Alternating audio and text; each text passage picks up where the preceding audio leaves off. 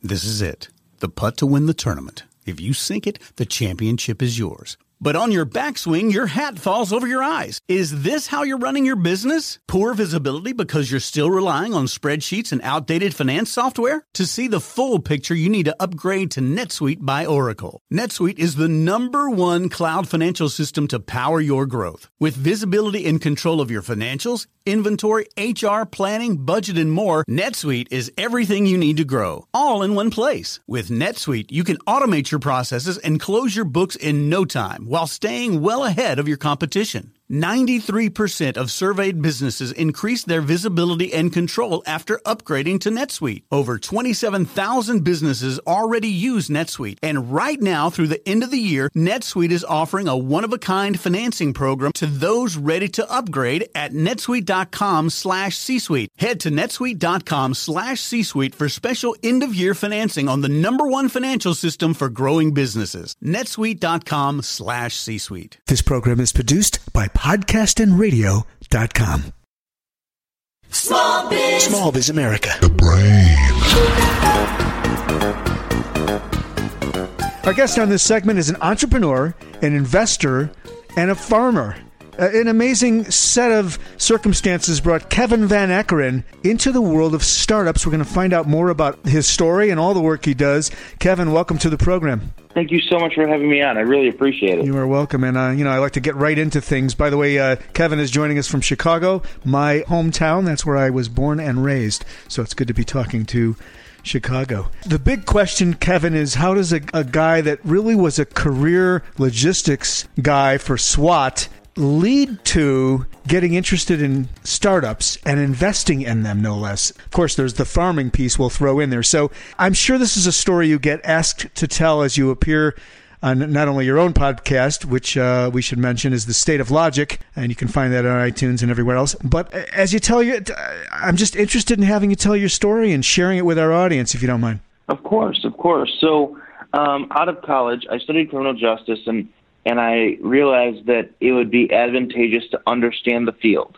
I was deep into business in high school, and so I understood that I needed to understand any industry I wanted to get into. Mm-hmm. And so I spent 2 years as a logistical officer on a SWAT team, and that is basically to say each logistical officer has their own assignment. For me in particular, it was to professionalize the SWAT team, to get them the equipment and training they needed to survive a life or death situation. And it was really exciting in the sense that I'm a college kid who gets to run drug warrants in hostage situations and be there when these things happen and learn from those experiences, which is great. But I also realized that a logistics officer is the bottom of the totem pole, and yet I had to convince these very alpha, type A guys to listen to this idiotic college kid who's telling them they need better equipment and training. Right. So I did this for 2 years, really enjoying my time there. We are able to get them a Bearcat, which is an armored vehicle, because they didn't have any armored vehicles at the time. And we got them amazing training. And it was interesting because I saw these guys do things that while they're very intelligent, you react to you conduct yourself in the way you are trained. And because they were never trained to use an armored vehicle, they weren't using the armored vehicle properly. So we got them training, and all of a sudden we saw a dramatic change in how safe they were and how much more professional they were. Mm-hmm. And so then we said, okay, how can we get this training? I said, how can I get this training to the rest of the country effectively? Yeah. And this is in 2008 when the economy kind of collapsed a little bit, and I knew that would affect the budgets of our municipal workers, and so they weren't going to be able to afford to get the training they needed. So I started a charity called Fulcrum Tactical Training and Support to train SWAT teams nationwide for free. Wow. And that was really cool because any day you get to shoot stuff and blow stuff up is a good day. Right. For those that are in that space, that's part of it, I'm sure. I'm a guy that flew airplanes, so I get it. You know, there's a thrill, the science, the accomplishment. There's a lot in there. And of course, risk is in there quite a bit as well. You are managing risk constantly on these SWAT teams. Kevin, I have a question. Does every major market have a SWAT team? Is that something that's just baked into our, I'll call it the criminal justice world? That's a good question, and the answer is no. Okay. And I need to preface that by saying not all places have a SWAT team that is available to them in a timely manner. Yeah. Any major municipality has their own SWAT team usually, but then, the suburbs of major cities usually kind of collect 20 or 30 departments together to form a SWAT team. Mm-hmm. And then when you talk about 100 miles outside of Bozeman, Montana, they're waiting for the Montana State Police SWAT team, which could take 3-4 hours. Yeah, very different environment for timely responses. Absolutely. Okay. So your startup really was a nonprofit at first, and then there was a transition point, wasn't there? Yeah, so we knew that the government would have to subsidize eventually to maintain national security. And 18 months after I started it, the Department of Homeland Security came in and started pouring $2 billion a year into training police departments nationwide. Wow. And so we became for-profit in 30 days, which is a monumental feat in and of itself. Oh, my gosh. And we started training SWAT teams nationwide under the for-profit banner of just Fulcrum Tactical. And that was a phenomenal experience because, while it's great to shoot stuff and blow stuff up, it's even better to get paid while you do it. So I had so much fun doing that, and I ran that until January of 2015 when I sold it. Kevin, just give us the size and scope. What was the head count on your staff, your team? Give us a sense of how big you grew the business. So we started off with just one head. So we've only just had one head trainer, but then we had many adjunct instructors. And the reason that we do that is because they need to be either full-time police officers or military personnel so that they are fully trained. I see. And that they can accurately provide that data points of recent events to other police officers. The sharing of data and information. Exactly. So we had dozens of adjunct instructors across the nation that we could rely on to provide different specialty training.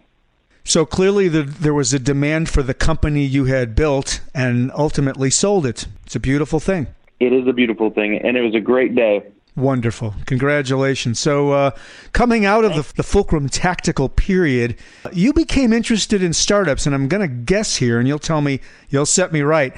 You grew your own business, so this becomes an interesting idea. How do others grow their businesses, and where do I want to invest to help them grow and maybe inform them, whether you're on their boards or you're a mentor? Do I have that right? Yes, partially that is right. I want to be a part of that ecosystem. I find it very challenging and fun. But there's also this component of, I knew that only after 2 years of working with the police, I was able to start my own company in that space. And so what I realized from that, because I had also worked in several other startups during that time, that I could apply my business principles to pretty much any business and allow the CEO, who is the expert, to do their job while I can provide them a unique set of experiences that I've had in business to apply to pretty much any business. Oh, I love that ubiquitous kind of sector agnostic or business model agnostic approach. And it's true. The fundamentals don't change, do they? They absolutely do not. And that's the fun part about business, is that as long as you gain that proper base of knowledge, you can apply it to pretty much anything. And this begs the question, Kevin Van Eekeren, what did you take away from your own experience? Specifically, what are a couple of things that you took away that now I'll say make you particularly unique in terms of your approach to helping others? Well, I think there's three things that were critical to this. One is working with startups before I was an investor in many different markets. I worked in the tech industry. I worked in public training, the police departments, and then several others before I got into investing. And so the evolution of my knowledge and the generalization of my knowledge around business was very helpful. The second stage of that was to understand how to effectively deliver that information so people will actually listen. Yeah. Yeah. And finally, of course, it comes down to, do I really want to work with startups compared to major corporations? And without question, startups are so much more fun to work with. Oh, that's so cool. And you do focus on your own locality, that is the Chicagoland area, right? We do have many investments in Chicago, but actually we've expanded to invest nationwide now. Wow, that's great. And do you timeshare yourself between the different projects, checking in with the CEOs, the team? How does that look? What does your day look like today when you're not podcasting and looking for new opportunities? Yeah, so I have about 40 investments thus far in Fulcrum Investing. Wow. And I would say that I probably work with 20 of those on a quarterly basis, and I work with pretty much everyone on a every 6 months, but I'm also available to them whenever they need. And it's not just me. I have 7 other employees at Fulcrum Investing to provide the support necessary, because I don't know everything, and I'm well aware of that. And so I've found people that have very different skill sets than mine in business to kind of balance out my approach and to provide the most help to my startups possible. As a guy that worked with SWAT teams and logistics, clearly you understand the value of balancing teams. I mean, that's what you just said there, and that's such a beautiful thing. And for our listeners to remember that you don't want to surround yourself with people that think the same way you do. You really want to surround yourself in business with complementary skill sets and even sub-teams, not just a C-level, your upper management team, but all teams. Really, they're living, breathing organisms that need transparency, understanding, and there's a lot of interpersonal dynamics and emotional intelligence that's involved with team building, right, Kevin? I think you nailed it right on the head. I mean, emotional intelligence is so critical to being a good boss and to being a fair and equitable boss. And many people can't achieve that, unfortunately, because they're too caught up in their own stuff. Yeah. By the way, I should say we're visiting with Kevin Van Eekeren. Website, www.fulcruminvesting.com. Tell us about the sectors that interest you most, and maybe there's a few you're peeking around the corner as well, Kevin. Actually, we're completely industry agnostic. Okay. We look at everything. And the reason I say that is because if you were to ever look at me, you would see that I wear a black T-shirt and shorts or pants, depending on what the temperature is like, every single day, including to board meetings.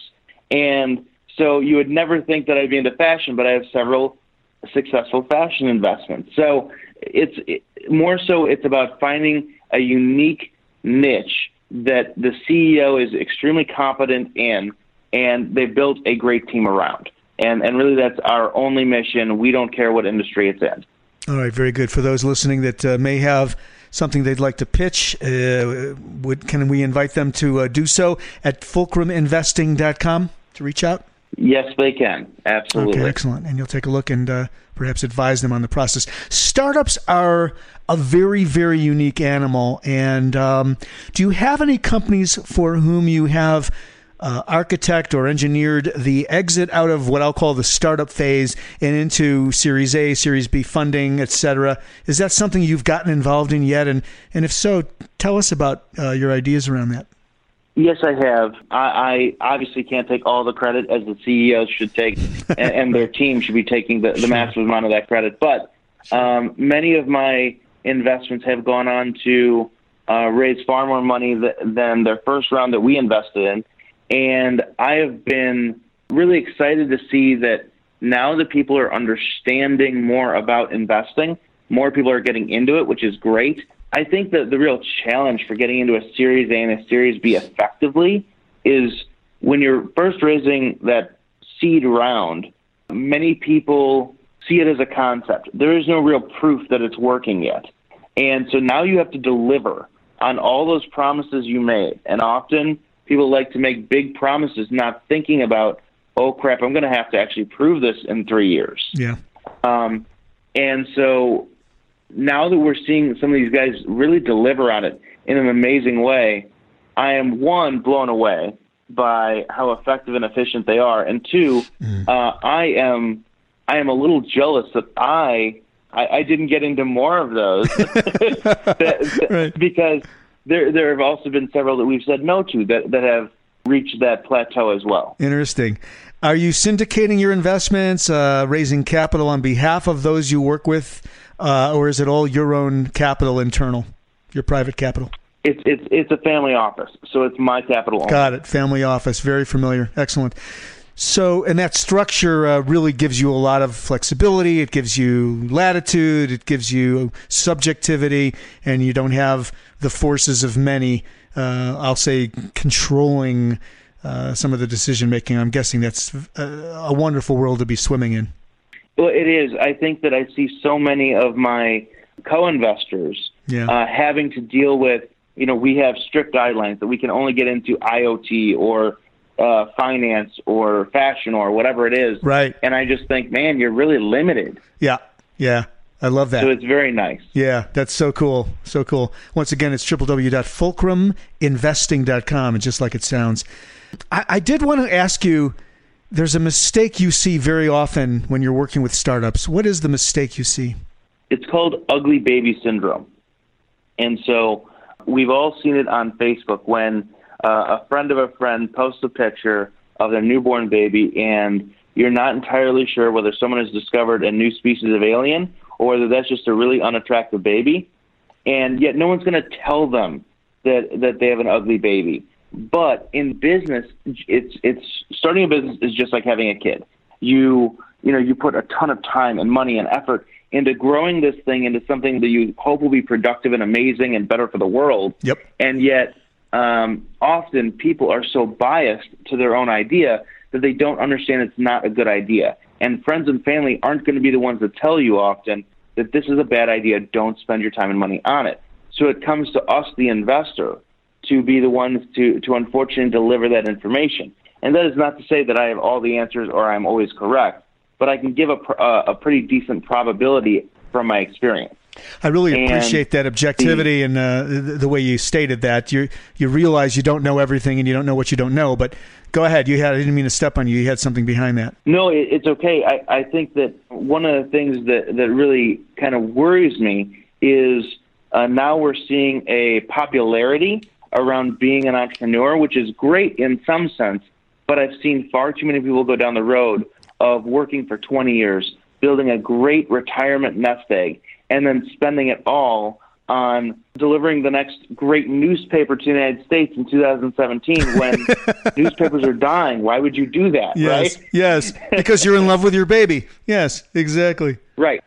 Yep, exactly. Yep. This emotional intelligence thing speaks very loudly to what you're talking about there. And I would guess that ideally, even before you're talking to seed stage or early stage investors, you should really, really test your idea and make sure there's really a market there. Because isn't it, at the end of the day, Kevin, isn't that what it's about? There's a market there. There isn't a market there, right? Absolutely. That is the biggest concern we have. And the second biggest, honestly, is the team. Because in this early stage of investing, often the product or the service that person has developed will change drastically before it becomes a true success. But the team is the one that actually has to deliver that. And if they can't iterate and pivot when necessary, that is a real fear of, even if it's a great idea, it may not be perfect. And if they can't change it in the necessary time, then it may not work even with the best idea. Yeah, to be nimble and lean. That idea, lean startup, maybe plays into this a little bit. Small is the new big. I mean, you really do need to be able to pivot easily and relatively frictionlessly. And it takes a really mature, developed team to do that. And you know that from the other work you did in law enforcement as well, certainly. The coordination. Absolutely, you are correct. The coordination of all that is so mission critical. And I'm sure you're a mission-focused guy. I really have enjoyed this. Once again, for those listening, www.fulcruminvesting.com. Our guest has been Kevin Van Eekeren. He is the head of that company. I guess you're functionally the CEO of the company. Is that right? Yeah, that's correct. Excellent. Located in the Chicago area. Yeah, and I think that the one final thing I wanted to say about startups is it's great that so many people are out there. I don't want to disparage anyone for trying to build their business. It's just you need to know whether you should be taking an investment or not. Exactly. Great stuff for our audience, too. And, by the way, look for his podcast. You are publishing 3 times a week. You are a brave man. It's called The State of Logic. You can find it on iTunes and everywhere else where podcasts are found. You can find Kevin Van Eekeren on LinkedIn, and that's VAN space EEKEREN. So you can find him on LinkedIn as well. Kevin, thank you so much for joining us on Small Biz America. Thank you, sir, and have a wonderful day. Small Biz America. This podcast is a part of the C-Suite Radio Network. For more top business podcasts, visit c-suiteradio.com.